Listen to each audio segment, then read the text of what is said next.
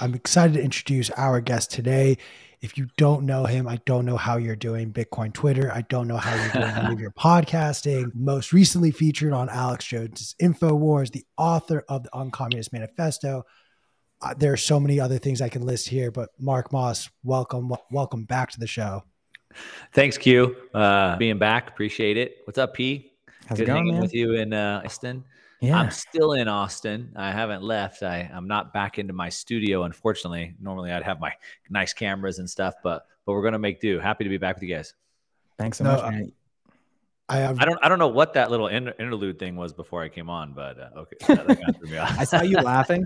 It's incredible. It's Bilal making his own interpretation of the Bitcoin Magazine Live show, and every time I hear it, it goes on longer than I think somehow. And every time I'm like, this is making me anxious, and then I just feel, because it goes on long, and then I just feel the need to dance, and I get all hyped. It's solid.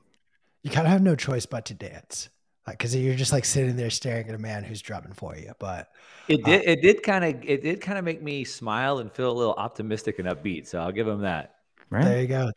I mean, originally titled today, Winter is Coming. Mark, there's a whole lot going on in clown world. I'm curious, and I want to let you maybe tell us, what are the things that are really keeping you up at night is a little extreme, but like, what are you paying closer attention to than you would have historically speaking? Yeah. Can I shoot. Yeah. I jump in and give you a little bit more props, because I don't want to assume that everyone who's watching knows who you are out of the gate. You are also the host of the first nationally syndicated radio show specifically on Bitcoin. You also host one of the fastest growing channels on YouTube. You talk about Bitcoin specifically and macro topics, and you also are the host of the Market Disruptors podcast. What else can you tell us about who you are for people who have been living under a rock? So yeah, I mean, I'm trying to be everywhere. So I kind of have the radio show, as you said, the podcast, I have the YouTube channel, and each one of those are different types of content. So I'm creating content for each one of those.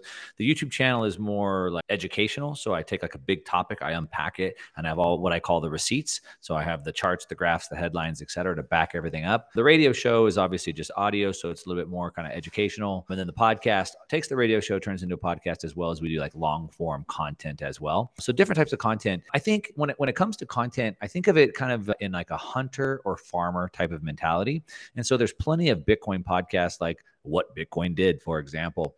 And the way I see it is that's more of like a farmer, where only if you're already a Bitcoiner would you listen to a podcast called What Bitcoin Did. I think of myself more as like a hunter, where I'm going after the no coiners or people who don't understand what Bitcoin is or why it's important. So maybe at first glance, a lot of my content may not look like Bitcoin content because I don't put it into the headline of every single thing. I'm trying to hunt the people. So people often ask me all the time, like, oh, how do I orange pill this person? Or what should I say to my whatever friend? And so each of my videos might talk about the global food problem that we're having, or the Fed's backs against the wall and, inflation hasn't peaked yet. But each one of those draws back to, of course, Bitcoin fixes things, right? Fixes this, right? So fix the money, fix the world. So I take all these different problems that people might be seeing in their life, might be concerned about, might be feeling that pain. And then we just trace it all the way back to, well, Bitcoin fixes that kind of a thing. So that's kind of the way I approach. As far as where else people might have seen me, I mean, I love to be having conversations with guys like you. Alex Fetsky and I just released this book, The Uncommunist Manifesto, which hit Amazon a couple of weeks ago. I think we're doing pretty good with that. I feel good about it.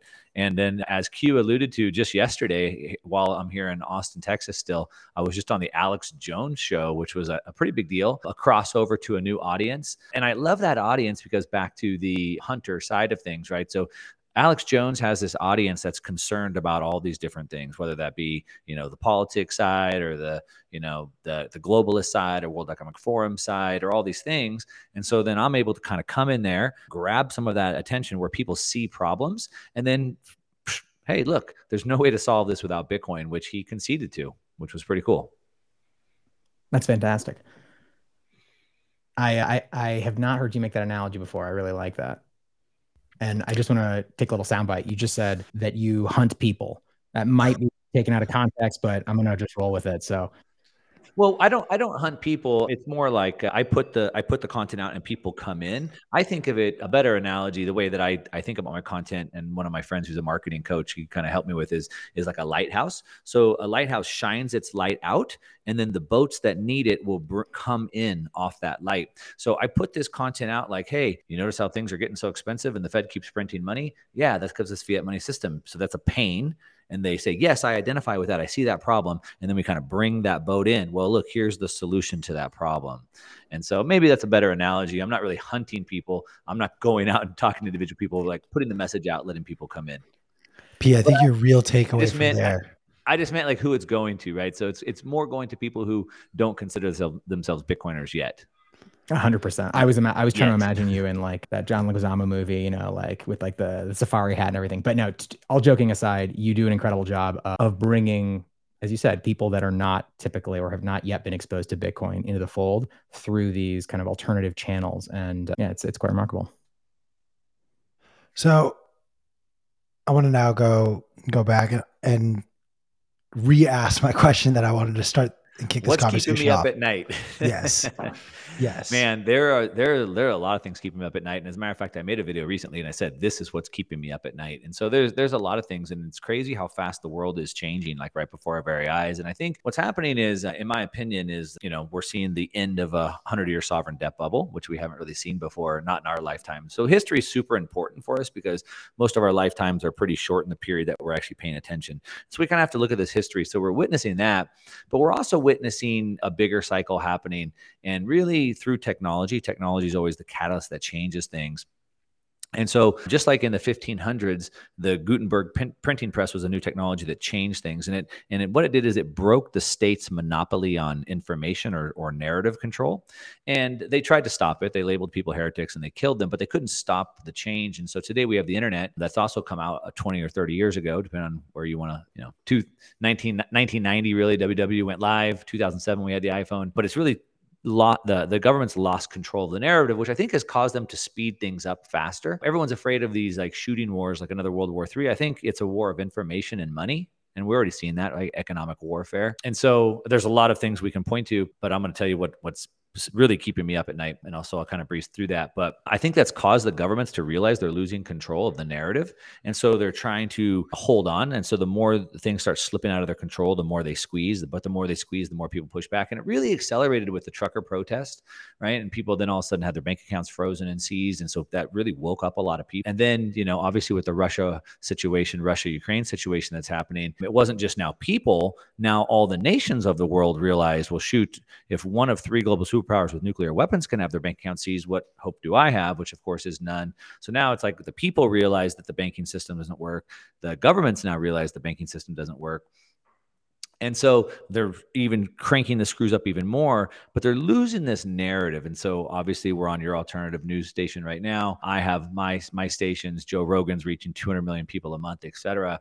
And so the part that's really starting to keep me up at night is the control over that narrative. And that was one of the things I was very interested to talk to Alex Jones about. So if you look at the Alex Jones trial that's going on right now, if you look at the January 6th hearings that are going right now, if you look at the Tornado Cash situation that's going on right now, the one thing that connects all of those is all three of those are chipping away at freedom of speech.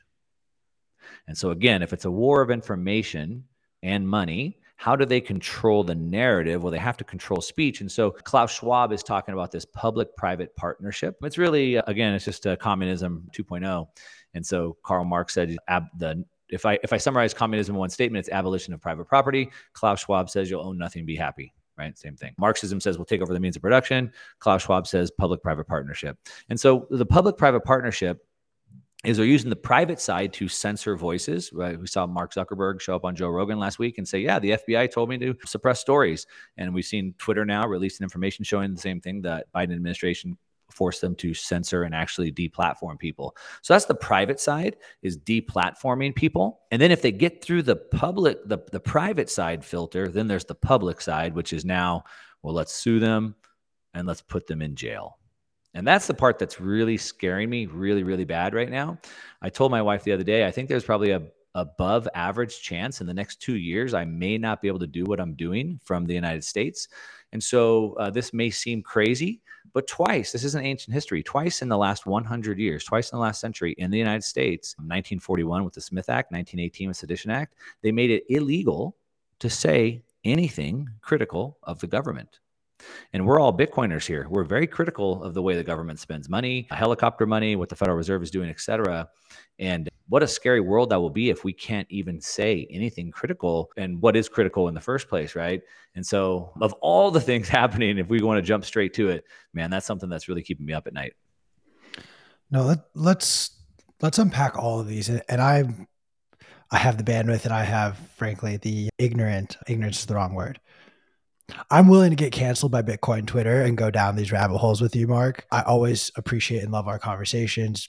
I know that we maybe don't necessarily see eye to eye on everything, but I also, like, you and I have had conversations offline where I've just point blank asked you, I'm like, but like how, why? And I really, really do appreciate your perspective. So let's start with Alex Jones conversation. This is something that's coming up in the chats as well. And you bring up the Sandy Hook trial that he's in. And on one hand, there is a freedom of speech aspect to this where we should have the ability to say what we want. There is another aspect of this that I do think warrants a conversation where who becomes the arbiter of truth. And that, I think, is more what this and many of these cases are about, is who is becoming the arbiter of truth. Where are we supposed to look for guidance in these matters when we're being told consistently, like, oh, this is fake, that's fake? You have Google changing the way your search results come back. It's becoming harder and harder to find authentic, real, first-person news sources, and you're getting everything second, third, even fourth hand. How do you stay combative to that sort of push by big tech while also understanding, I think, humanity?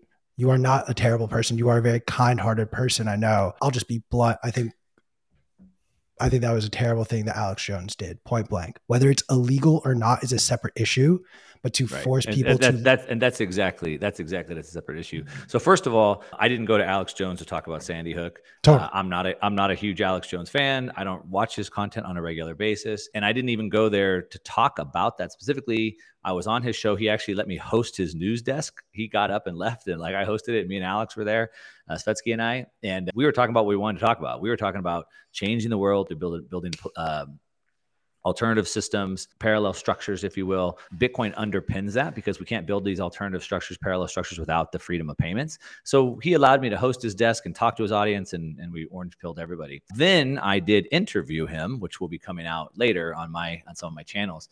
And I did not go there to talk about Sandy Hook. And to be honest, I don't know that much about the intricate details of what he did, what he said, what he didn't say. So I don't really care about that. But he opened up and he gushed about it.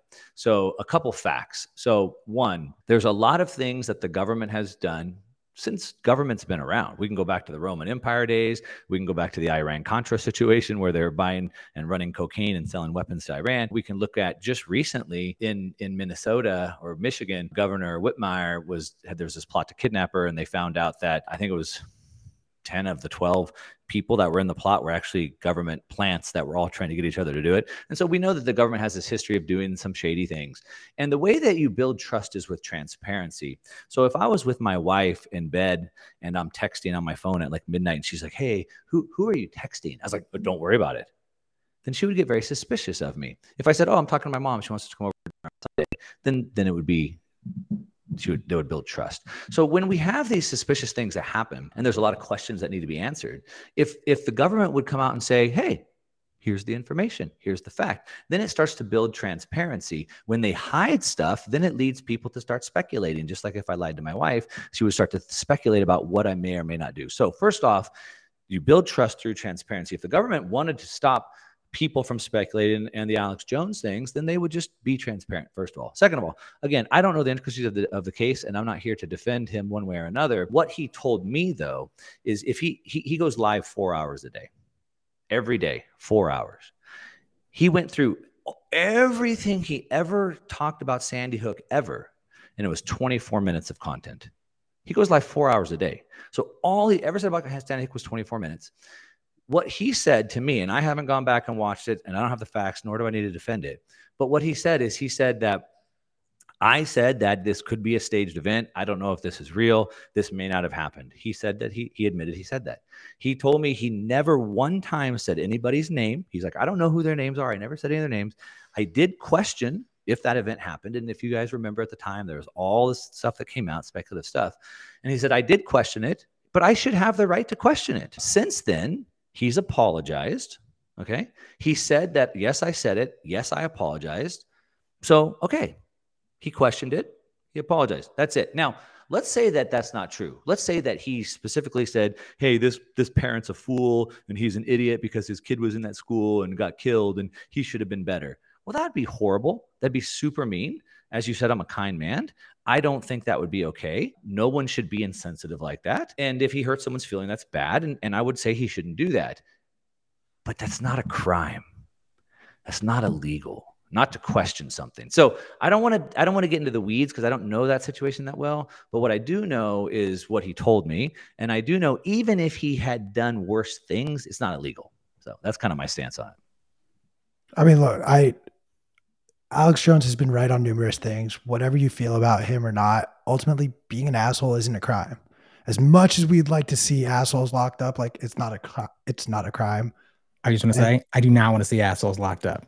If you do something that's like bad, sure, why not? We can discuss it. So if from my pulpit on my YouTube channel, for example, I said anybody that whatever in this group, they're bad and everyone should go out and kill them. And then people did, right? And they said, hey, I watched Mark's video and he said we should go attack this group of people. And we did. Well, okay, that's a crime, right? I told people to go do acts of violence. That's a crime, right? I get that. But if I just said, haha, look at those people. They're stupid. They're ugly. They're fat. They're whatever. Like, I almost believe we should have freedom of speech because we should know who those crazy people are. we should know that, right? So anyway, that's kind of my viewpoint on that. That's his stance. That's what he told me. I haven't done enough research to know the intricacies. I don't really care. The way that I see freedom is very messy. It's not easy. Freedom is messy. And we have to understand that because of freedom, people will do things that you don't like. And an authoritarian tries to control that. And for freedom, I just say, hey, you have the right to say that and go for it, right? Oh, Q, what do you think? Go ahead. Wait, what does Q have to say? Come on. No. I love that because you're right. Freedom isn't free. Like there is a cost to it, and we have to sort of give some things up to get the other things that we want back. Like I'm a big believer in, and I've gotten stuck on this idea that, especially in a system where we live in this country, there is a spectrum of people who want certain things from the state. Some people genuinely want nothing. They want their property. They want to be left the fuck alone, and they will handle their business from there on out. Then there are people all the way on the other end who literally need everything handed to them from the state. And then there's a good majority of people in the middle who let me address that. There's this David Hunter keeps dropping these comments here. Hurting feelings, ? Sandy Hook was horrific. The parents of dead children insane. It's not a crime, but Mark gives Alex permission to capitalize on the murder. Let me address that question for a second. I'm giving Alex permission to capitalize on the murder of children. So let me reframe this. If David Hunter NYC can think clearly and think about both sides of this. So again, I said what connects the dots of those three events, in my opinion, is attack on free speech. So Tornado Cash, what does Tornado Cash have to do with Alex Jones? Well, what they're doing is they're saying, well, terrorists use Tornado Cash to potentially do bad things. And so encryption is then bad because it empowers them to do that, even though encryption has been before the Supreme Court 3 times and been proven to be protected under freedom of speech. So they're attacking it from different angles. Now, back to the point of him saying, I'm giving him permission to capitalize on the murder. Did he? Did he really capitalize? Can you prove that, David Hunter? Because in his opinion, in what he told me, he only talked about it 24 minutes ever out of 4 hours a day of content. What did he capitalize on? He talked about it like a news story. It was a hot news story. He's a news reporter. He talked about it. Let's talk about capitalizing, though. Mainstream media has talked about Alex Jones talking about Sandy Hook for hundreds of hours. He talked about it for 24 minutes. Mainstream media has talked about it for hundreds of hours. Who's the one capitalizing on it? And to the point where if you have an open mind, what they do in order to attack things like freedoms, right? Freedoms that are protected under the Constitution, no less, is they try to take things that are horrible, that everybody would generally have consensus. if someone takes a gun and shoots a child, everybody hates that. Unless you're some whack out crazy person, everybody agrees that's horrible. I agree, right? If somebody says mean things about someone's kid who died, everybody would agree that that's wrong and that's bad and that's abhorrent. Everybody agrees with that. So they take something that has this general consensus, and then they use that to then push their agenda. Okay, so who's capitalizing on it? Him with his 24 minutes, or mainstream media that has now hundreds of hours to push an agenda and now is trying to put laws in place to prevent other people from saying things? Who's capitalizing? Yeah, as always. I was just saying that's incredibly well put. And I think we see that again and again and again in what's happening with the way that mainstream media continues to be used to push government agendas, especially with COVID and everything else that's going on. You never use it. It seems like they never let a good conflict go to waste. Hey guys, this is Q from Bitcoin Magazine Live. Bitcoin Magazine and the team that brought you the world's largest Bitcoin conference is bringing the mission of hyper-Bitcoinization global with the inaugural European gathering this fall. Bitcoin Amsterdam takes place October 12th through 14th at the beautiful Westergas venue in the heart of the city. Join thousands of Bitcoiners for 3 days of curated Bitcoin content that is relevant to the emerging Bitcoin scene in Europe and the global movement. Confirmed speakers include Dr. Adam Back, Alex Gladstein, Greg Foss, Ray Youssef, and many, many more. This will be an immersive conference which includes hands-on engagements at our Proof of Workshop stage, as well as exclusive content for VIP whales in the deep. Bitcoin Amsterdam's exclamation point will be a massive Bitcoin party and music festival that you won't want to miss. The European installment of Sound Money Fest takes place on day 3 of the event, October 14th, and admission is included with GA and whale passes. Check out all the details at b.tc/conference and use promo code BMLive for 10% off. Ticket prices increase on August 21st, so grab your tickets today for €299 for a GA ticket and €3,499 for VIP whale passes. If you're like me and want to gain a deeper understanding of what's going on within the Bitcoin market and broader macro environment, you need to subscribe to Bitcoin Magazine Pro today. There's both a free and paid version of this daily newsletter where our market analysts break down what's going on in the markets so you don't have to. Subscribe today at bitcoinmagazinepro.com. Okay, so we've said January 6th, COVID, Alex Jones, Sandy Hook. What other trigger words can we say to get our YouTube channel taken down today? Yeah, we might need to bleep that part out. Even the interview I did with him, I was like, shoot, this one may not make it onto my YouTube. It might just go on the podcast and maybe a Rumble and Odyssey or something like that. I will say, like, I listened to his talk with Joe Rogan, and it was the irony of the 3+ hour conversation being all catered around censorship to only then have Spotify censor and take down that conversation. It was a very sad action. And it goes back to this idea that he's not mainstream media, and mainstream media doesn't like him. And so therefore, instead of just rejecting him, letting him go off and do his own thing, we're going to attack him until he's lost all credibility. Whether or not you agree with him, whether or not you like him, he has been right good amount of times on a lot of things, and he does the work, he does the research to back up a lot of his claims. He also talks out of his ass a lot of times and will get called out for that. But part of it also, and he's admitted this, and again, I'm not here to defend him. I'm not even a big fan of his. He asked me to come on the show. I'm trying to promote my book. I want to push Bitcoin to his audience, right? So, but he was a raging alcoholic, and he used to make all his videos drunk.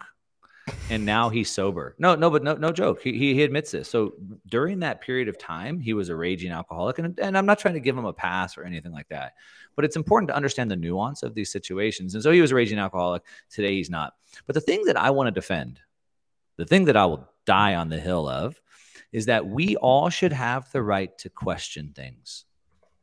I should have the freedom to question everything. All of science has advanced because men question things.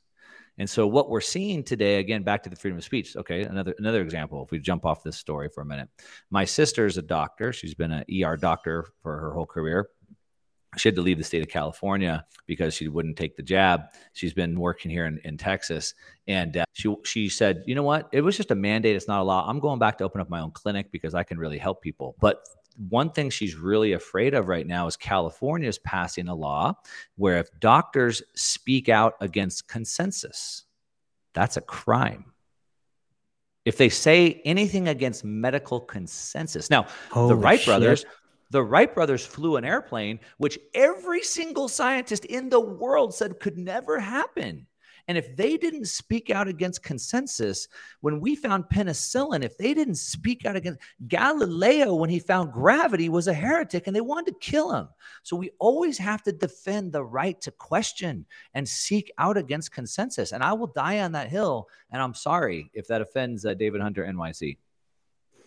Nah, fuck that. Everyone, like, that is such a valid point where everyone feels so obligated to believe what they believe. And if anything, so much as throws a stone at it to maybe make you think differently about it.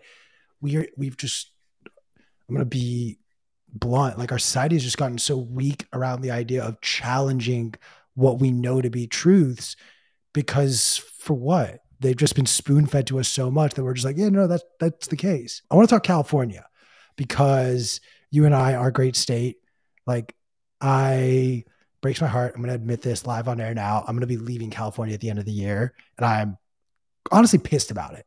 I'm pissed because I can't afford this state. I can't stand the governor. I can't stand a lot of the regulations coming through. Why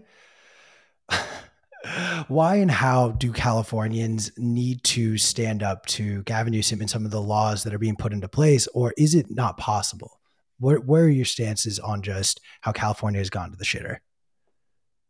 So I'm still in Austin. My story you can find on my YouTube channel. I bought a little, what I consider a ranch. Coming from California, it's a ranch to me. If people in Texas laugh at me and say a ranch, anything less than 100 acres isn't a ranch, but whatever. It's a big parcel of land for me. I got cows, I got goats, I got chickens. And so part of me is like, hey, what I really love in Texas is the energy, the people, the Galt's Gulch, right? And so I just feel this high level energy vibration when I'm here. The conversations that I have are amazing. I love my neighbors out here, out in the outskirts. I love the Bitcoin Commons and being around that.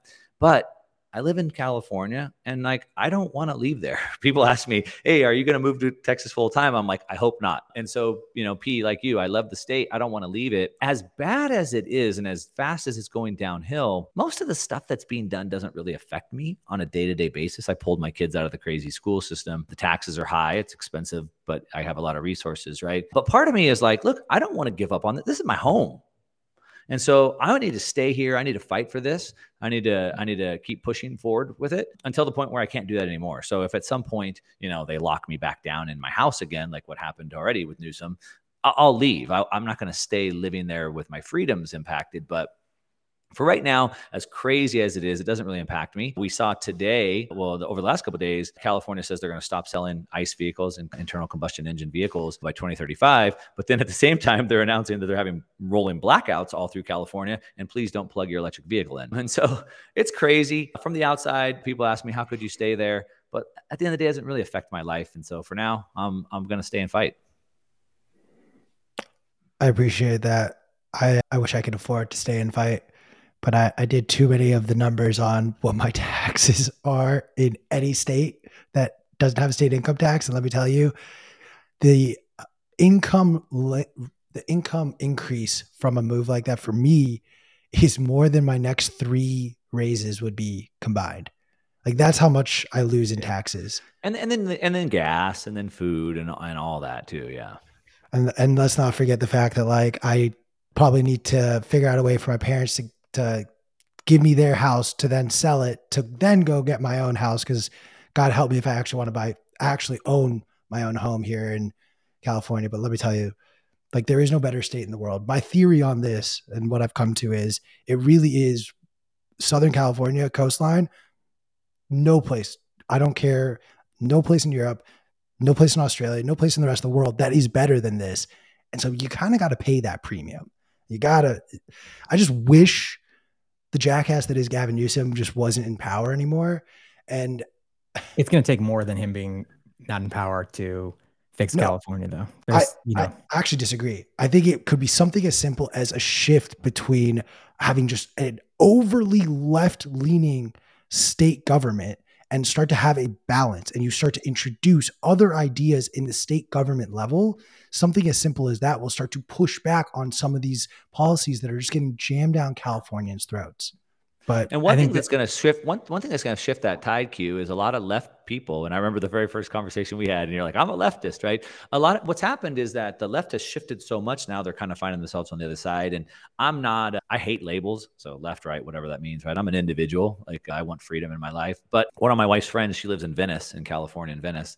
And she's like this crazy bleeding heart, left wing liberal person, right? But Venice has gotten so bad. The homelessness problem is so bad. The drug problem is so bad. She's like, I can't take it anymore. And now I see how bad these policies are. So one thing Alex and I talk about, back to our book again, if you haven't checked it out, Uncommunist Manifesto, shameless plug. We talk about that people haven't really thought through past a first order thinking. So what do I mean by that? Well, let's just give people money to not work.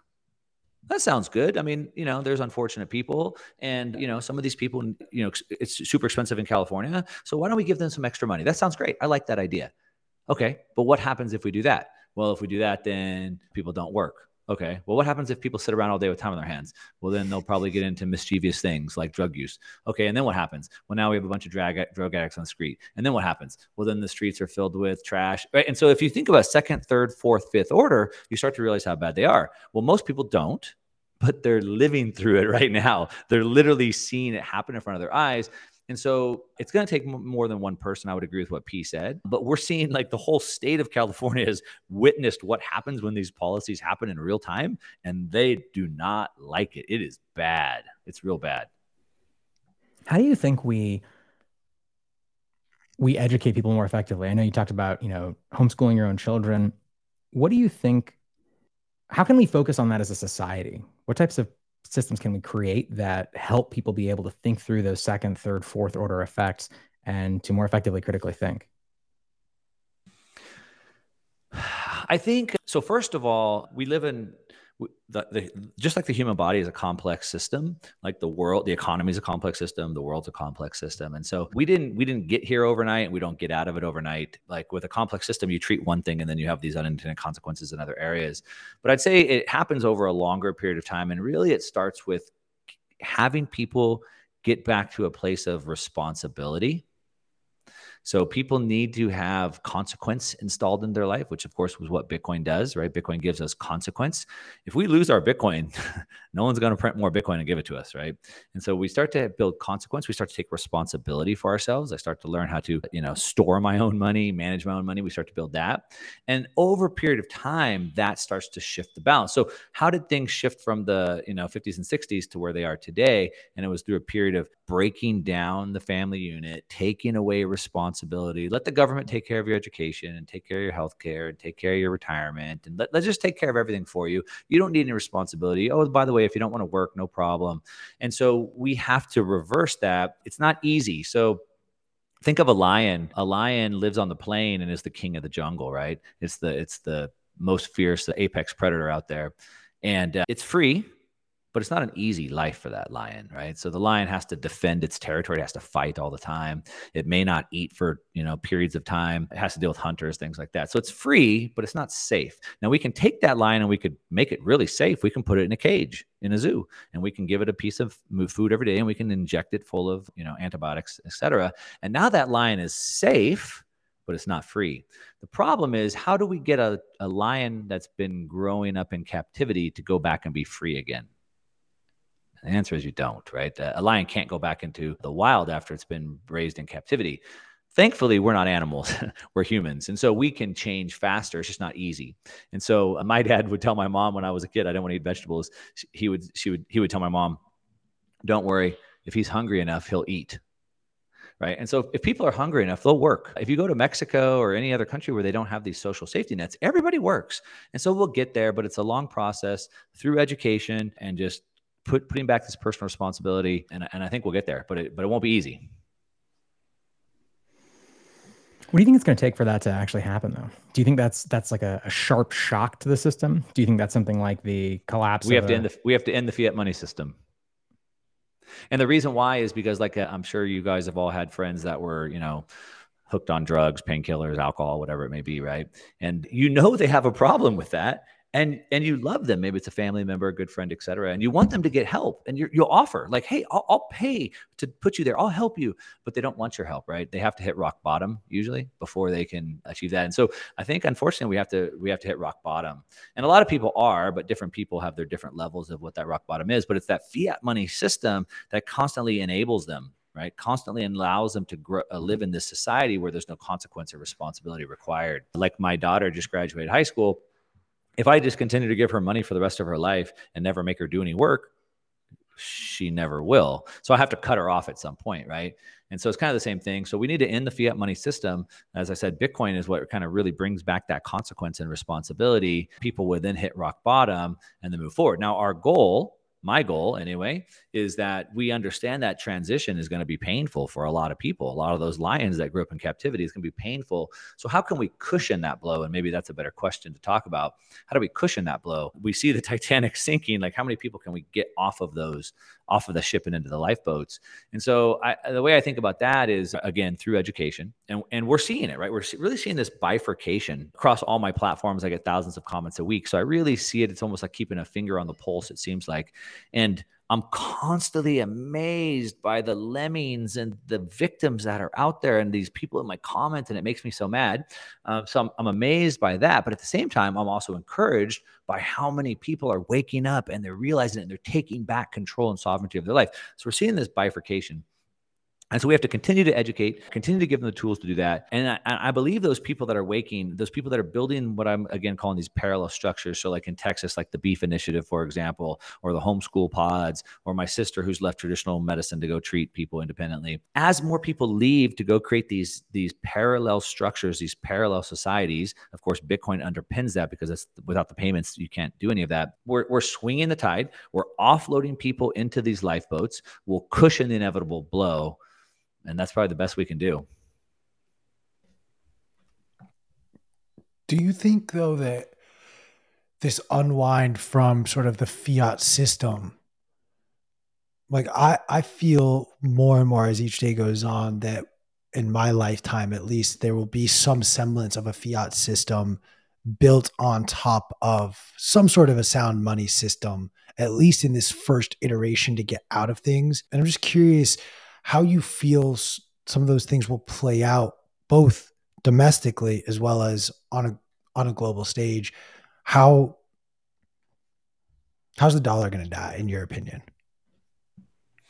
Gradually, then suddenly. I think about, I often use in a lot of my presentations, I use a quote from Nietzsche to kind of close things off. And so we'll talk about, the macro environment, geopolitical situation, and how the inevitable is coming, the inevitable crash.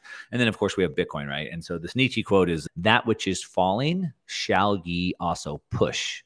Right. So the system is already crumbling under its own weight. It doesn't work. And so Bitcoin's just kind of helping push that along. Right. And that's why even we've seen Christine Lagarde, say that we need to remove the exits. We can't allow people to exit. And so capital controls is always that last piece of an empire. China, it does capital controls, right? Don't allow the capital to leave. We have to keep people stuck in it. The one thing, though, back to the fiat money system is a couple things. So one, everyone thinks about the dollar dying, right? The dollar is going to die. The dollar is going to end, et cetera. Well, the dollar took over the reserve status of the world from the pound sterling, 100 years ago. But the pound sterling is still around today. It's still being used. So just because it lost its place in the world doesn't mean it disappears. And so we might see something like that with the dollar, but they're doing their own damage and destruction on their own, right? So continually printing, continual debasement. And currencies were kind of at that last inning, as I kind of said, we're at this kind of 100-year end of this sovereign debt bubble. And so what happens is the central banks around the world, not just the Fed, but the Bank of Japan's even in a worse place. The Bank of England's in a really bad place. The ECB's in a bad place. China's in a horrible place, where they're kind of at the end of this Ponzi game, where when they continue to print money, then inflation just continues to rage and all these distortions happen in the market, supply chains breaking down, et cetera. But if they don't keep printing, then the Ponzi and drops and everything falls. And so we're kind of at this precipice. We're kind of at this defining moment, and which is then forcing people to find these solutions, that rock bottom, and they're exiting. How does it look moving forward? I think more and more people will continue to find the exits. As more people find the exits, it continues to put more pressure on these fiat money systems. At some point, every fiat currency 51 of 52 countries that have reached 125% debt to GDP have failed. The only one that hasn't is Japan, and it's about to. And so what happens is when a fiat currency fails, they have to do something to reintroduce trust back. I was just reading about Zimbabwe. So Zimbabwe went through like the hyperinflation was so high that I don't even know what the number, it was like a quintillion percent inflation in a year. And then they changed the government over, and then they pegged the Zimbabwe dollar back. Well, first they went to the dollar. After years, they said, okay, well, let's try our own currency again. So they had to reattach it to the dollar to get trust. That's the first step. Then they said, okay, now let's try our own currency again, but we're going to peg the Zimbabwe currency 1-to-1 with the dollar. And then it was 2-to-1 and 25-to-1 and 50-to-1 and 500-to-1. And here we are back to Zimbabwe's currency crashing. So the fiat currencies, they're at their end of the rope. Debasement is here. There's no way out of it.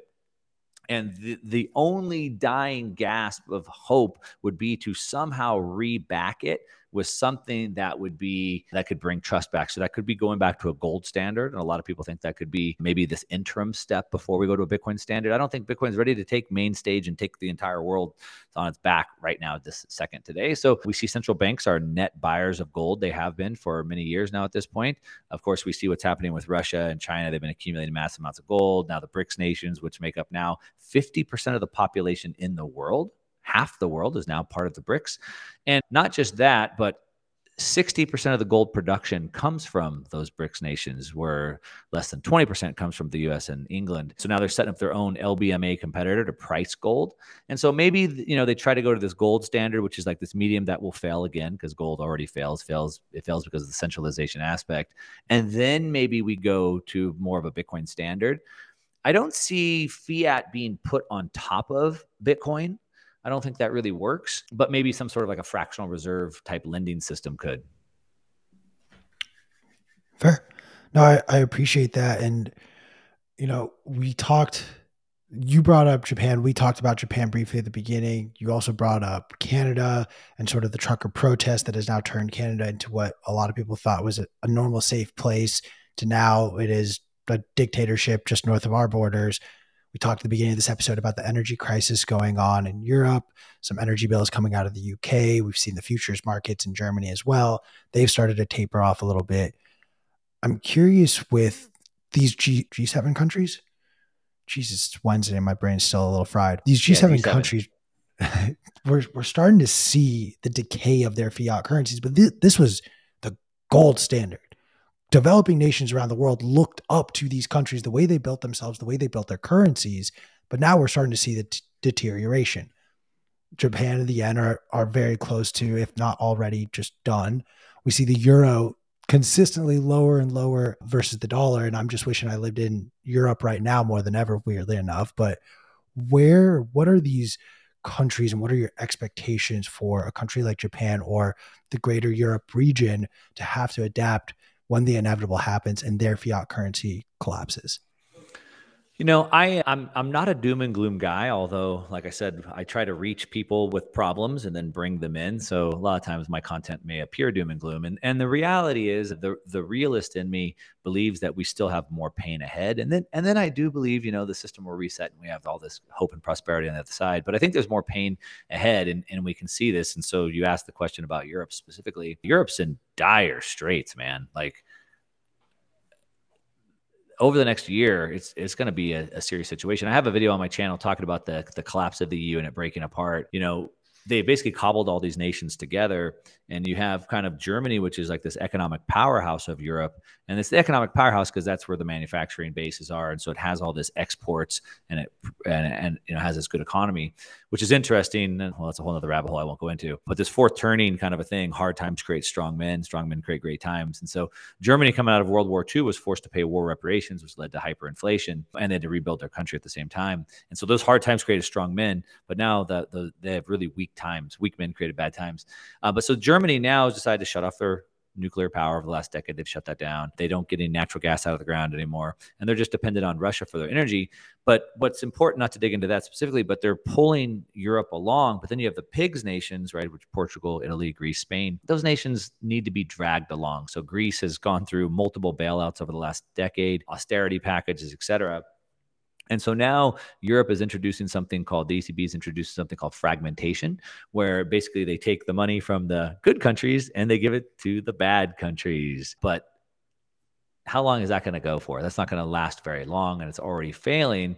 But then that's just the first problem. The worst problem is that because of the energy crisis that's happening, now Germany is actually deindustrializing. So they've been able to build all become this economic engine, become this powerhouse of manufacturing. But now, because they can't afford the energy, the factories are shutting down. So they're shutting the factories down. The factories are moving. And so now there's no output. Now they're net importers for the first time instead of being exporters. And so when that falls apart, the whole thing falls apart. And I think this is going to come to a head pretty quickly. We never know how many more magic tricks these bankers have up their sleeves, but it's kind of like this. It's like coming together closer, and it's coming there. So I think Europe, I would expect some big fireworks to happen there before we see it in the US. So I want to present a question or an idea that we talked about Europe at the very beginning. And I'm sure you saw, or if you didn't, there was a picture going around of a woman who owns a bakery in Leicester County, whose electricity bill is essentially 5x. Crazy, scary, and a tough situation to be in, yes. But what I'm really concerned about, what I'm seeing, is the response on social media has been, we need the state to step in. We need price controls. We need them to limit how much these electricity companies can charge for energy. For me, the things that I've studied, the things that I've read, this is the kiss of death. This reads exactly like a price control over apples right during the French Revolution that inevitably led to one of the most famous lines of "let them eat cake." I'm curious of your thoughts. Do you think we're going doom and gloom, Mark? You're on the doom and gloom show, so I can talk doom and gloom. I'm good with doom porn. You know, to show how out of state they are. I mean, I would say look at the United States, right? So Grantham, the Energy Secretary of the United States, she was asked in a conversation, like talking about the strategic petroleum reserves being drained, and well, how many barrels of oil does the U.S. use in a day? She couldn't answer that. It's like, wait a minute, like that's your one job. Like, you don't know the answer. But the let them eat cake moment is now they're saying, oh, you know, these people, they can't afford their electricity bill, they can't afford gas. They should just go buy electric vehicles then. So that's like, well, just go buy an $80,000 vehicle since you can't afford to put gas in your car, kind of a thing. On the doom and gloom side, a couple things come to mind. So it seems like really, if you, again, go back through history, the one big problem that governments have is obviously losing control of the people. That's actually where we started, right? This control and this narrative. And so the one big problem that every country is facing right now is these populist uprisings, right? Civil unrest. And so humans can go through all types of pain. We can put up with all types of things.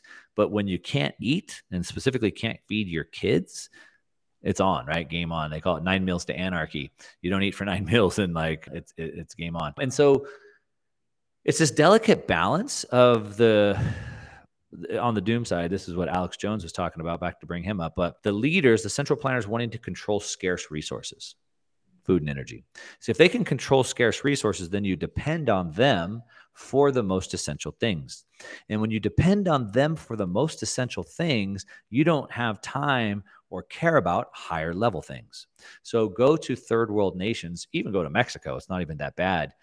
Nobody cares about gender, pronouns. Nobody cares. Nobody even cares about the government because they're just trying to survive.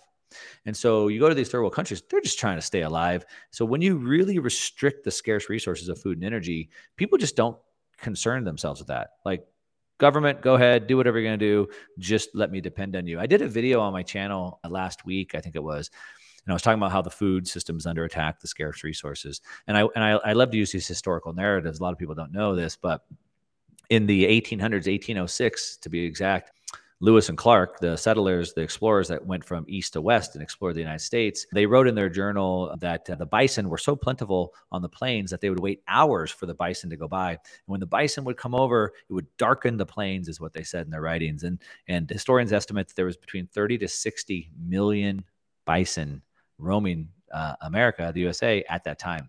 Well, when they were trying to settle from east to west, they wanted to run railroads, and they couldn't run the railroads because the Native Americans, the Indians, were running around. And they said, well, hey, we got to get these Indians onto reservations. We have to control them. But we can never control them if they have access to food. And so the plan is let's bring everybody over and kill as many bison as we can. And from 1806, when there's 30 to 60 million bison, to about 1870, so in about 65 years, there was about 350 left. 350. And all the Native Americans were in reservations because they needed the handouts from the government. And so that's what I think about those scarce resources and the ways governments can use those to control them. So when it comes to energy, when it comes to food, that's what they do. And I don't know, there's the doom porn for you if you wanted it. Sorry to drop that on you. It's heavy. Please, no, it's please do not apologize.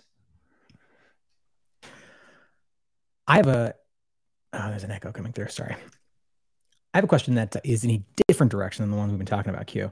Is there anything else you want to mine on this specific topic before I? No, I've doom porned us enough. Let's shift gears.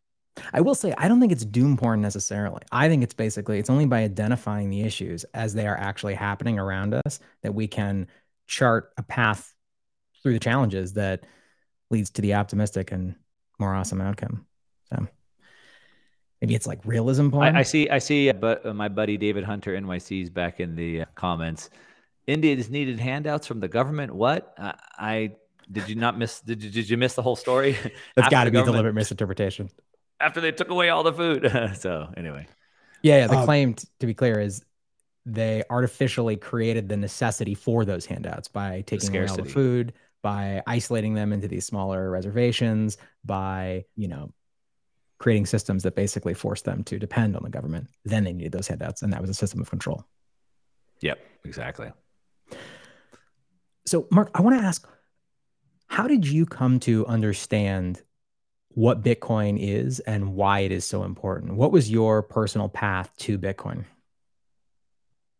Yeah, that's a good one. So my grandfather's decorated World War II vet, Purple Heart winner, or recipient, I should say. My father flew jets in Vietnam. My father was in the Air Force. I was born into a military family. And with that lineage, I just thought I would go to war one day. So that kind of gives you an idea of my upbringing. I grew up in South Texas, in Texas, hunting with my grandfather. And so that was, I kind of grew up with this conservative mindset. My parents were very active politically, grassroots politically and whatnot. We still talk politics around our kitchen table. So it's just kind of gives you an idea of my frame and where I came from. I, right out of high school, 18 years old, started buying bank-owned repos, started fixing and flipping houses. And I did really, really good for myself. I built a couple businesses, had a Fortune 500 exit, made a bunch of money. And I thought it was super smart. 2008 came and the financial crisis just wiped me out, like millions of other people. And it made me go, wait a minute, I'm pretty good at making money, but there's this whole financial casino going on that I don't know anything about. What that has power over my life, apparently. I need to figure this out. And so I vowed to myself and my family, this is never going to happen again. I'm going to figure this out. So I've spent the last 12, 13 years, digging into the financial system. I very quickly became a gold bug. I realized very quickly the fiat money system was at the root of all these problems. Watching Mike Maloney and Peter Schiff, I was like, okay, the fiat money system's the problem. I'm a gold bug now. And then I just started getting really disillusioned with politics because after what happened after the reforms came out, the banking reforms and the bailouts after 2008, I got very disillusioned with politics. Probably by 2012, I was just I'm done with this. I don't even want to pay attention to this anymore. But I got a family to take care of. Now I got kids and I gotta provide for them. So I gotta figure this out, right? I was subscribing to a newsletter called Sovereign Man, which is still written today. So shout out to James and Sovereign Man. And he still writes it today. And he basically makes the case I wouldn't put all my money into one stock. So why would I have my entire life in one country? So it's jurisdictional arbitrage or flag theory, whatever you want to call it.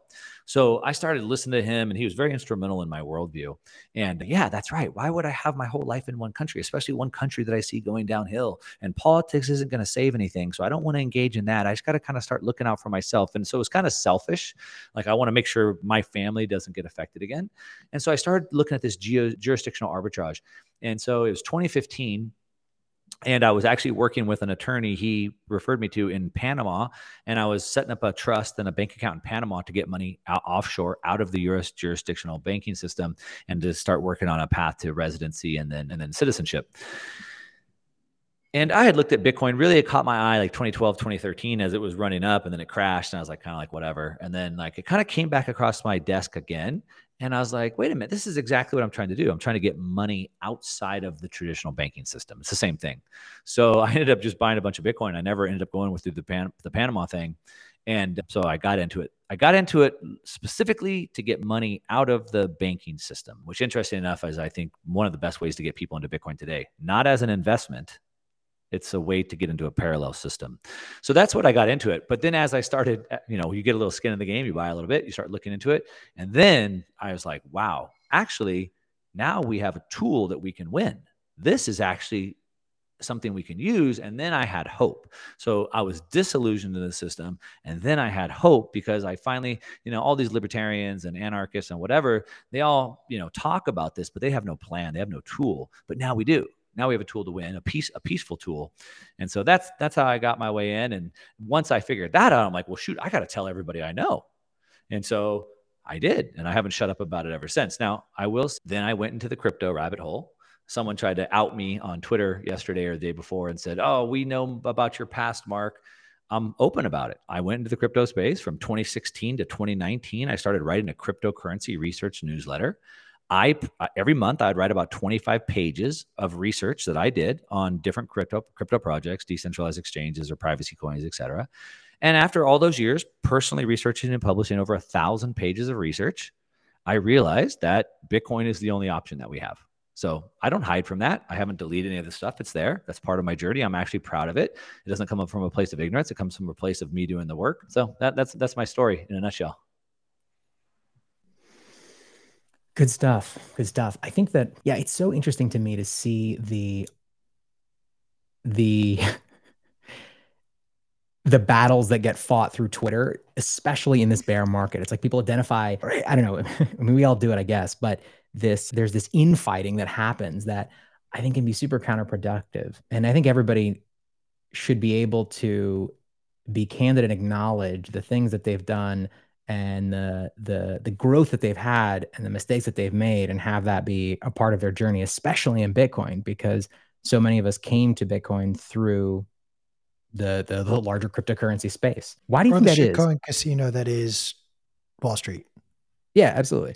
But well, you know why it is? It's the Teddy Roosevelt talk about the man in the arena, right? It's so much easier to tear down. You guys know the man in the arena? Vaguely. Very vaguely. Yeah, you'll do a better job of describing it than I can. So I was explaining it. So Teddy Roosevelt gave this speech, and he talks about the man in the arena. I'll tell you what it is here. Okay, here. So he said, I'll just read just the first part of it. He said, "It's not the critic who counts, not the man who points out how the strong man stumbles or where the doer of deeds could have done them better. That's not who counts.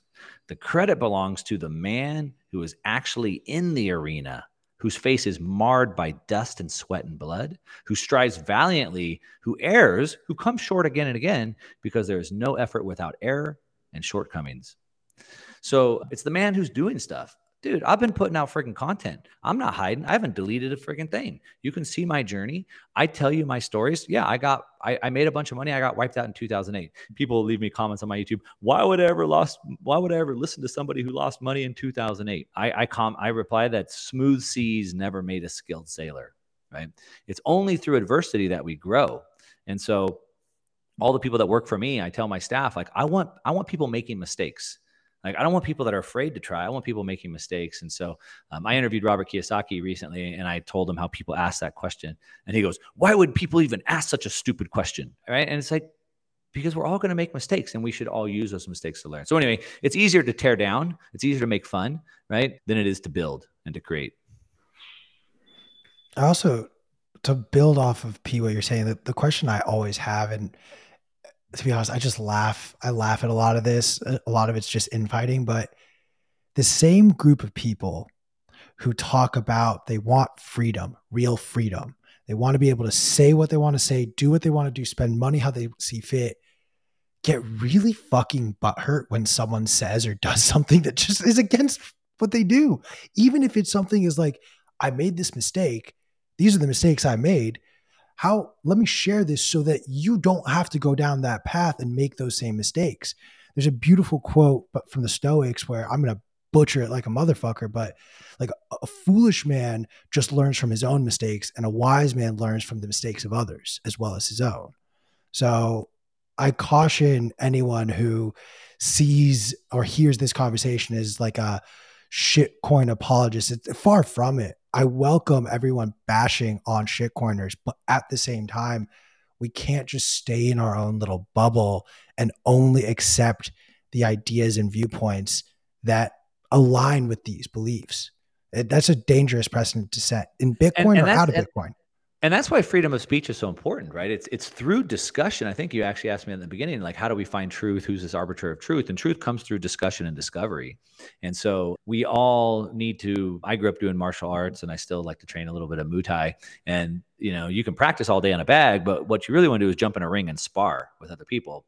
And that's what I like to do with my conversations. It's like this verbal sparring. I'm not trying to win. It's just with a friend, right? And we're just going back and forth, and we're, Svetsky, he's staying here with me, and him and I spent quite a bit of time this morning going over these deep topics. And I'm like, I don't know if you should talk about it like that. And we went back and forth, but it's like this verbal sparring. And that's how we sharpen our own skills. That's how we find truth. We find the techniques that work properly for us. So that's kind of the way that I look at it. I think it's important. It's one thing that's really helped me is having to, you know, be public, right? I've been creating content now for many years, and I get thousands of comments. It's really made me sharpen my own skill set, where before I put anything out, I have to think through it. I have to scrutinize it. I have to get all the receipts for it. I have to be prepared to discuss it. I don't really want to say defend it. I guess I want to defend whatever I put out, but I'm willing to be proven wrong if somebody could intelligently, you know, say, hey, you're wrong. Sometimes I'll do like a 20-minute video with like 30 facts, charts, graphs, headlines, right? And someone's like, oh, you're an idiot. Everything you said was wrong. And I'm like, well, I had like 30 facts. Please feel free to tell me which of those were wrong. I'm happy to discuss it, but oh, you're an idiot. So I think that's been helpful. And I think everybody should try to engage in it. Twitter's great for that if you use it that way, to like discuss these ideas. It can be, although I keep catching myself in those scenarios of like, God damn it, how have I gone four tweets back and forth and I'm still having this conversation on Twitter? I want to talk polarization, and I want to give you the opportunity to share the graphic that if you have not read the Uncommunist Manifesto, it will take you less than a day to read this thing. It should be required reading for all Bitcoiners who want to talk and understand the political sphere. But also, I think the most important thing is you get a better sense of how we have been polarized against each other and created this sort of us versus you, when it's really all of us versus them. And the them have done a very good job of hiding themselves. You see the polarization in every aspect of our society now. And I'm curious, where do you attribute this polarization coming from?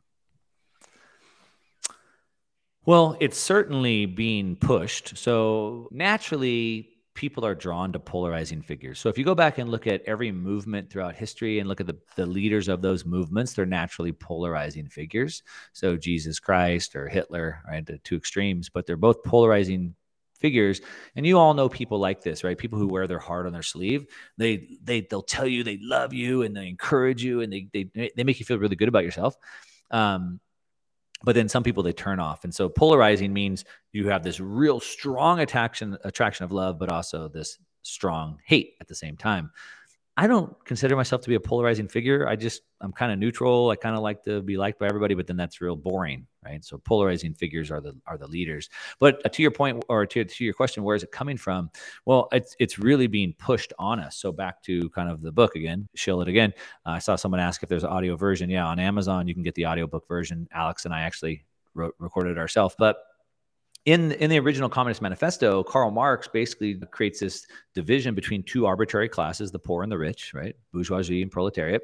And he says there's these two classes and they hate each other, right? The rich are the oppressors and they oppress the poor, and the poor are victims and they're oppressed. And so he pits two people, arbitrary classes, against each other. Like, at what point do I go from poor to rich? And then if I cross into the rich class, am I automatically an oppressor now? Like, but anyway, that's where, this really started, I guess. It was put in book form and really highlighted this struggle. But what we have today is like neo-Marxism or cultural Marxism. And now it's identity politics, right? So it used to be rich against poor. Now it's black against white and male against female and gay against straight and whatever, right? Every single class or identity now is struggling against each other, and the media wants to stoke it. Now, why? Why would they want to stoke it? Well, back to the original book, you're poor. You're the proletariat. He says in the original book, you have nothing to offer but your labor. Your labor will never equate to capital. You'll never get ahead. The bourgeoisie are always going to oppress you. You're a victim. You can't get by on your own. So what you need is a savior. And guess what? I'm here to save you. I, the state, will come and save you. I will take the money from those horrible, greedy people, and I will give it to you. And so if I can say, hey, you're black, you're white, you're gay, you're straight, you're female, whatever, you're never going to get ahead. You're oppressed. If the system is systemic against you, it's a male toxicity or whatever it is, you're a victim. You need a savior. And of course, the state is the savior. So I think that's why it's really been pushed. It was started back with the original Communist Manifesto. I think that's why it's bigger and alive more today than ever. And then, of course, there's the, together we succeed and divided we fall kind of a thing. But mostly the savior victim aspect.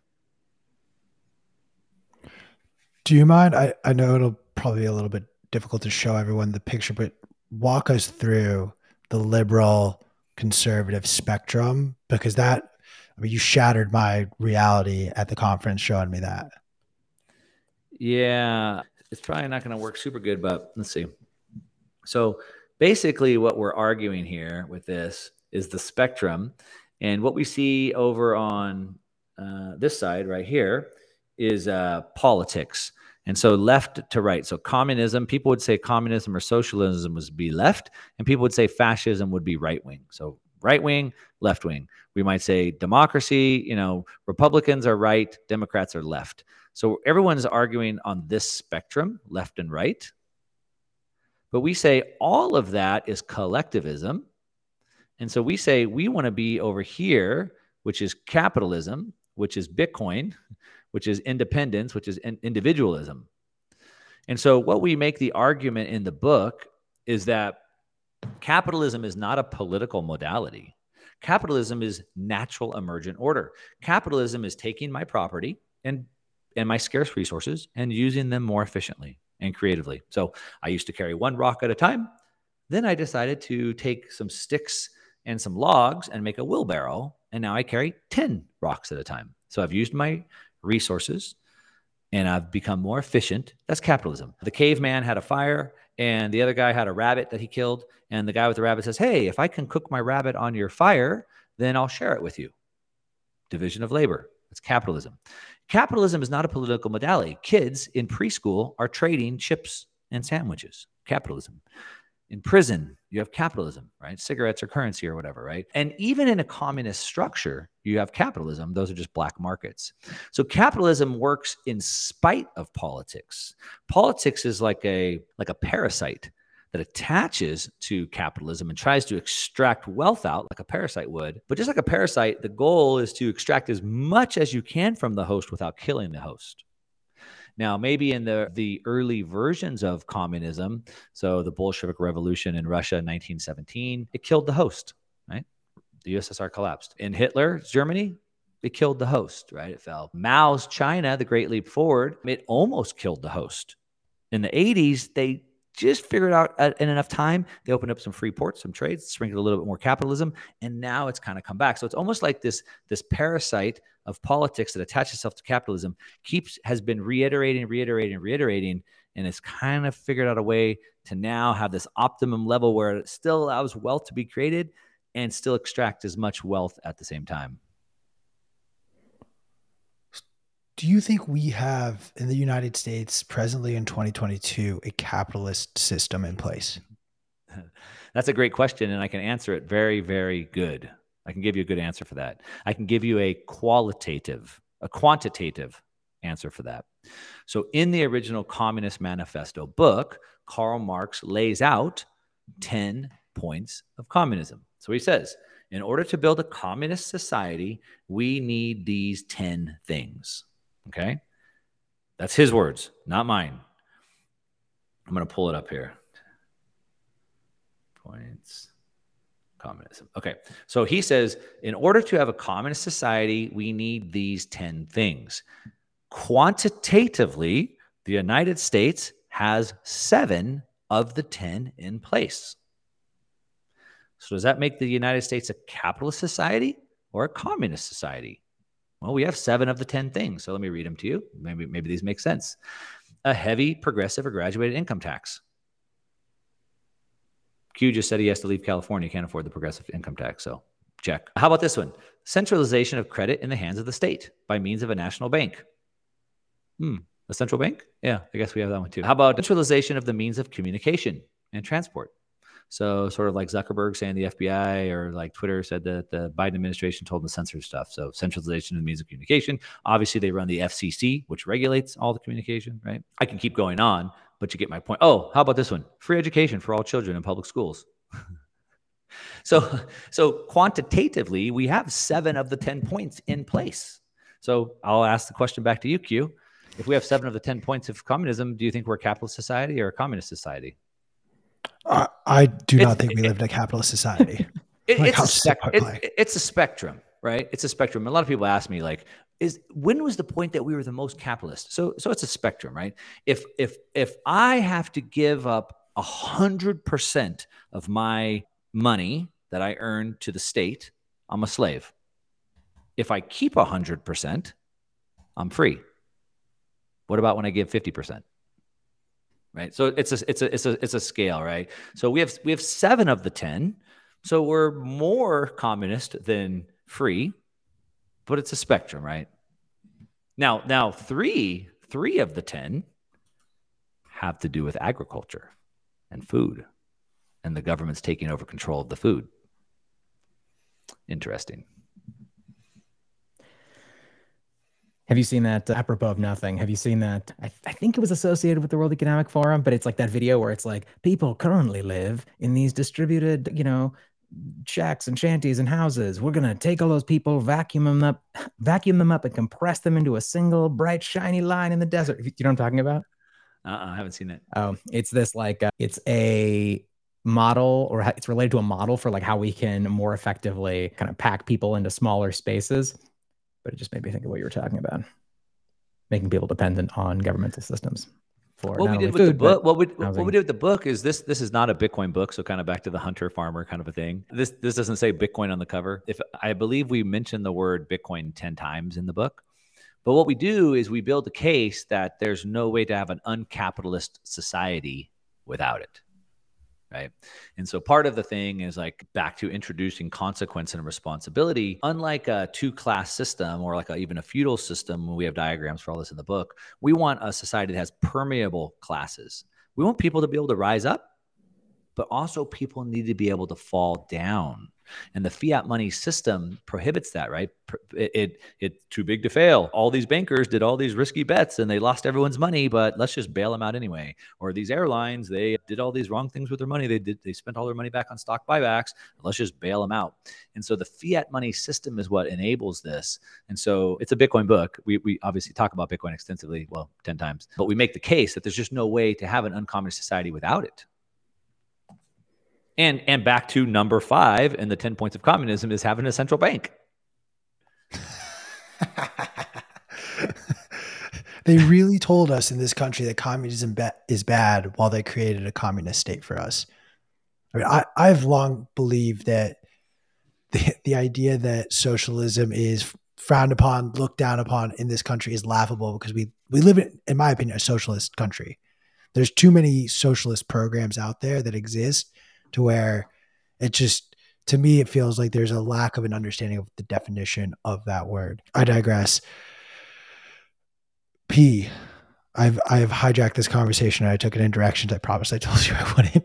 No, this is amazing. I'm enjoying it thoroughly. Now keep going. A couple things I would say is communism sounds like this old word, Like Q said, right? Like we were kind of taught that communism was bad. Well, only if you're old enough. I was taught communism was bad. Today, people aren't really taught that. I watched this. I was rewatching these old episodes of Seinfeld, just because sometimes I like just like some stupid, mindless comedy to kind of like turn my brain to mush so I can fall asleep. And there was like this old episode of Seinfeld. I think that was like from the 80s, right? Or whatever. And it was like, this guy's a communist. And they had like this whole episode about this guy being this communist. And I thought that was kind of funny. But communism seems like this old word. And to the point that Q made, they tell us it was bad, but yet they've slipped it in. And they just called it something different. And so I kind of alluded to that in the beginning, where Karl Marx says, if I summarize communism in one statement, it's the abolition of private property. Klaus Schwab says, you'll own nothing and be happy. Karl Marx says that we need to take over the means of production and control that. Klaus Schwab says that we need a public-private partnership, right? And so they call them different things, but it's more alive and well than it's ever been. So I think that's important to understand. And then, back to the doom porn kind of a thing. I don't like to be all doom and gloom. And so the original book to me was soul sucking. You're a victim. You'll never get ahead. Your life is miserable. What's the point? We need to save you. And so we tried to write the book as a message of hope. And so while I talk about all the doom and gloom, and I can sit here and talk doom and gloom all day, I like to point it to a message of hope. And while communism has been tried multiple times and it's left a trail of dead people in its wake, about approximately 25 million people died through the Bolshevik Revolution in Russia through the 30s and the 40s. Approximately another 50 million people died in the Great Leap Forward in China. So we know the consequences of what happens when this is done. But we also have a plan that was left that shows how it was defeated. And so I like to look at that side. And I've obviously alluded to that many times. And so communism really, as we know it, fell with the fall of the Berlin Wall in Germany. And then really the whole USSR collapsed in the 70s and then really into the 80s. And if you look at the way it collapsed, and there's been lots of good books written about this. Some of the writers like Václav Havel have written extensively. The Gulag Archipelagos is a great book that talk about this. What happened is towards the end, into the 70s, communism had gotten so bad. It was so oppressive. People were so poor. It was such a poor system that people were basically forced to go build these parallel structures. And that's what I was talking about earlier. So they couldn't get food, through the traditional system because of price controls and stuff. And so there was shortages on scarce resources like food. So they set up their own food markets outside, right? So there's all these black markets or parallel structures that were set up. And there's two things that happen when that happens.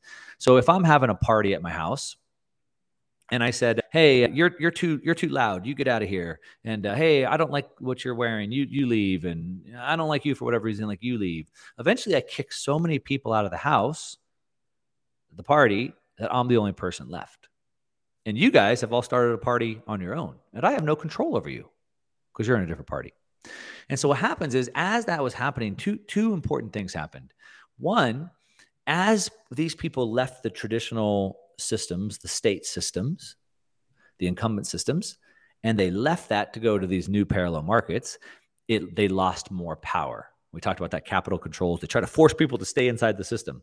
But the more people that leave, the more power they lose. And then the good piece was when the inevitable collapse happened, it cushioned the blow because all those parallel structures were built. And so that is the model that was laid out before us. And that's the model that we have right now today. And so I'm super passionate about it. And we kind of talked about that. And I think about this quote from Socrates. Buckminster Fuller did like a reboot on it. But Socrates said, focus all your energy not on fighting the old, but on building the new. So I can't change the education system. I don't like it, but I'm not going to waste any energy trying to fight it. I'll just pull my kids out and I'll put them in a different school, right? A little homeschool pod. I can't change the medical system like my sister who's a doctor, but she exited that system and now she's created her own medical care system, right? I can't change mainstream media, which I think is bad and corrupt and blah, blah, blah, but I can create my own media channels. I can't change the financial system, but I can pull my money out and I can put it into Bitcoin. And then when we have Bitcoin, because now we're moving back in those eras, you had cash. And so like Yomi Parks, when she spoke at Bitcoin 22, she was talking about how all these people in North Korea had stockpiled all this cash for decades. And then the government came and seized it all. That's a different story. But they had cash back then. And so the cash worked really well in the black markets. But today we're moving into a digital age. Cash is on its way out. It's being outlawed. We saw yesterday, the FedNow system is going to come out by 2023. It's like accelerating pretty quickly. And so Bitcoin is digital cash. Bitcoin is what underpins that, right? Because without the freedom of payments, we have no freedom. The Constitution guarantees me freedom of assembly, but if I can't pay to put gas in my car, how do I drive to the assembly? If I can't pay for a hotel room or food when I'm there, how do I go assemble? I don't. How do I, if the government wants me to eat the bugs and take away my good meat, well, how about if I pay a farmer? But if I can't pay, if I have no freedom of payments, then I can't get the food. So Bitcoin is what enables all of that to happen, especially in today's age, in the digital age.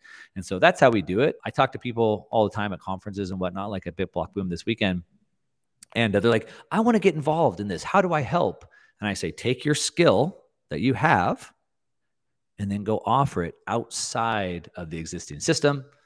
Start accepting Bitcoin. And then back to kind of the statement I made yesterday, it was actually Alex Svetsky that laid it out for Alex Jones, a producer.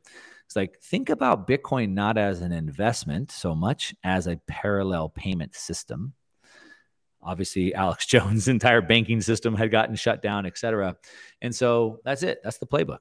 We do what we do. We take our skills. We build the parallel systems. We use Bitcoin as that parallel structure or the payment system. And we'll survive. We'll thrive, and we'll have a better world.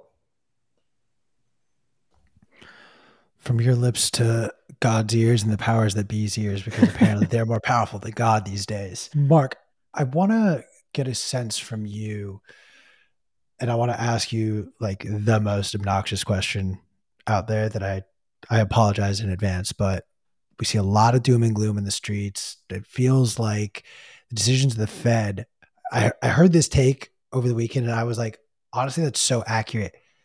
This is I'm stealing David Sachs's words, where he essentially said, never in my career have I had to pay attention so much to the central bank, the Fed, and interest rates more than in this moment in time. What are your thoughts on just that, what the Fed is doing and where it's going to take us, at least to the end of this year? Yeah. So good question. So I'm gonna flip that question upside down first, and then I'll go back and answer the question.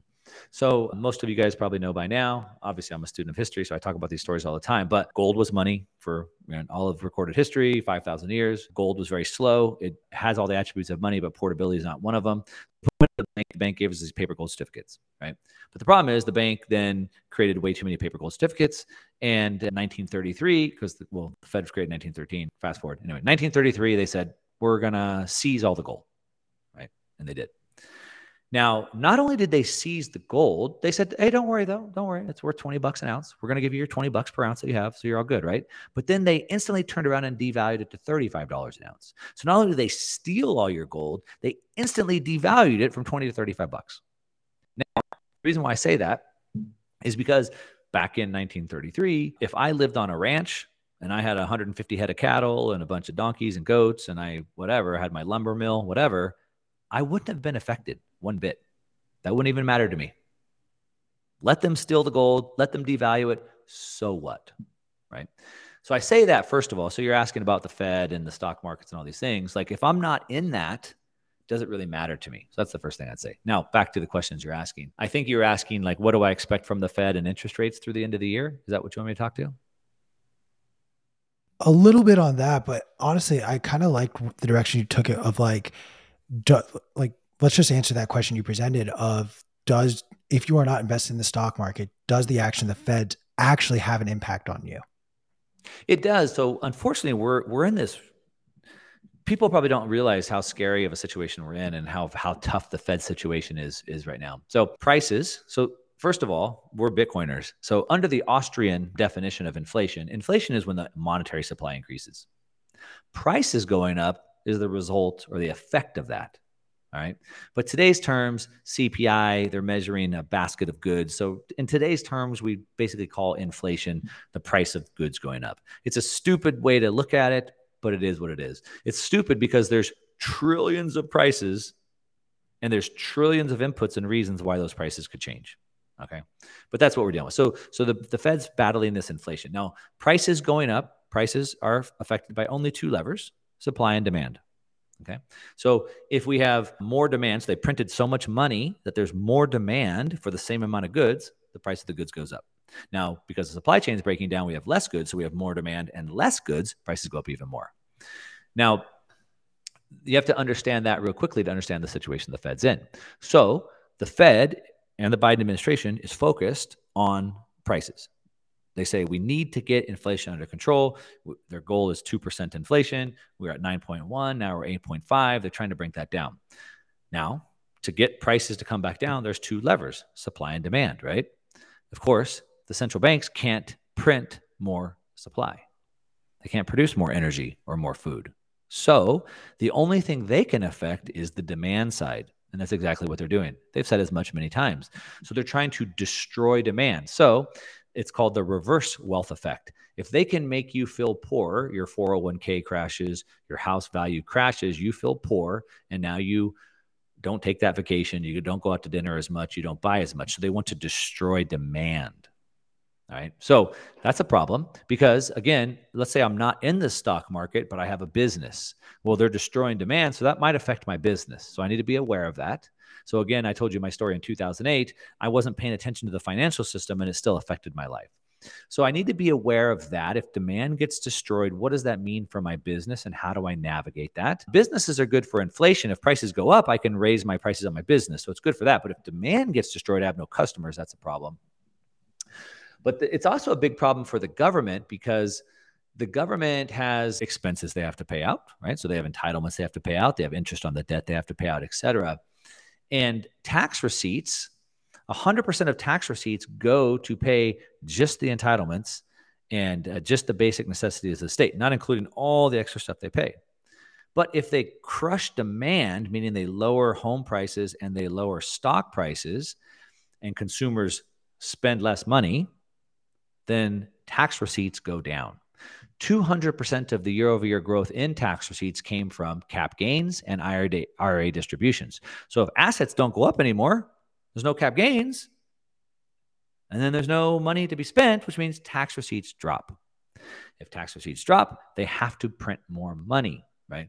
And then what happens when they print more money? Oh yeah, prices go back up. So it's this we could spend an hour just talking about that situation. But the point is that's the situation that we're in. The Fed is trying to crush demand and people need to be aware of that because again, that could affect your business. That will eventually lead to more money printing, which will cause prices to go back up. They're stuck between a rock and a hard place. How would you defend yourself from that? I think for the average person, they shouldn't be in the stock market. Right? When it comes to business, investing, or sports, or any of that, we should always have an edge. If I'm going to play you in poker, I'm going to approach the game differently. I'm going to try to see if I can read your tells. That might be my edge. For example, if I was playing basketball, maybe my edge is something different. So when we're investing or we're in a business, we should also have an edge. If you don't know what your edge is, that means you don't have one. That's not good. But nobody has an edge in the stock market. Those are publicly traded publicly traded equities. We have high frequency traders on Wall Street. They have an edge. You don't. So to navigate this properly, I think most people should not be involved in that. You don't have an edge there. I think businesses are a great way to navigate that as long as you can make sure that your business won't be adversely affected by those things. Obviously, there's some businesses and industries that are more recession-proof than others. And then, taking that money that you earn with your business and investing it in the right places. So, of course, Bitcoin is outside that system, right? And into other assets that can put money into your pocket. So that's kind of the way that I'm looking at it. It's what I'm looking through the end of the year. If I want to kind of guess as to what I think happens through the end of the year, I'm kind of in the same consensus as, Nick Bhatia and Luke Grauman. And I think we probably see rates probably get paused around the election. The Fed's going to have to come off of this because of the problems, as I've already said, right? They can't, tax receipts come down. They have to start printing again. They have to stop raising rates. They're going to crush demand too much. Probably a big dip and then a big inflationary push. One last thing I'll say, and then I'll shut up and you guys can ask some questions. The other thing that I would also just encourage people to start thinking about is we have to think about things in terms of purchasing power because we don't want money. What we want is the things that money buys us. And so it's always in terms of purchasing power. And the reason why that's important to understand is because we measure everything in the dollar terms, but the dollar is so heavily manipulated. So we need to look in terms of what will this house get me? How many barrels of oil or how many ounces of gold will this house get me? How many bushels of wheat will it get me, et cetera, these other assets. And so it's important to understand as all these prices start fluctuating, whether they go way up, an inflationary bust, or a deflationary bust, either way, we need to be aware of what we can trade those assets for other assets. And so what do I mean by that? let's just use gold, for example, or we could use Bitcoin as well. But let's just use gold. Let's say that gold drops from whatever it is, $1,700 an ounce today to $1,000 an ounce.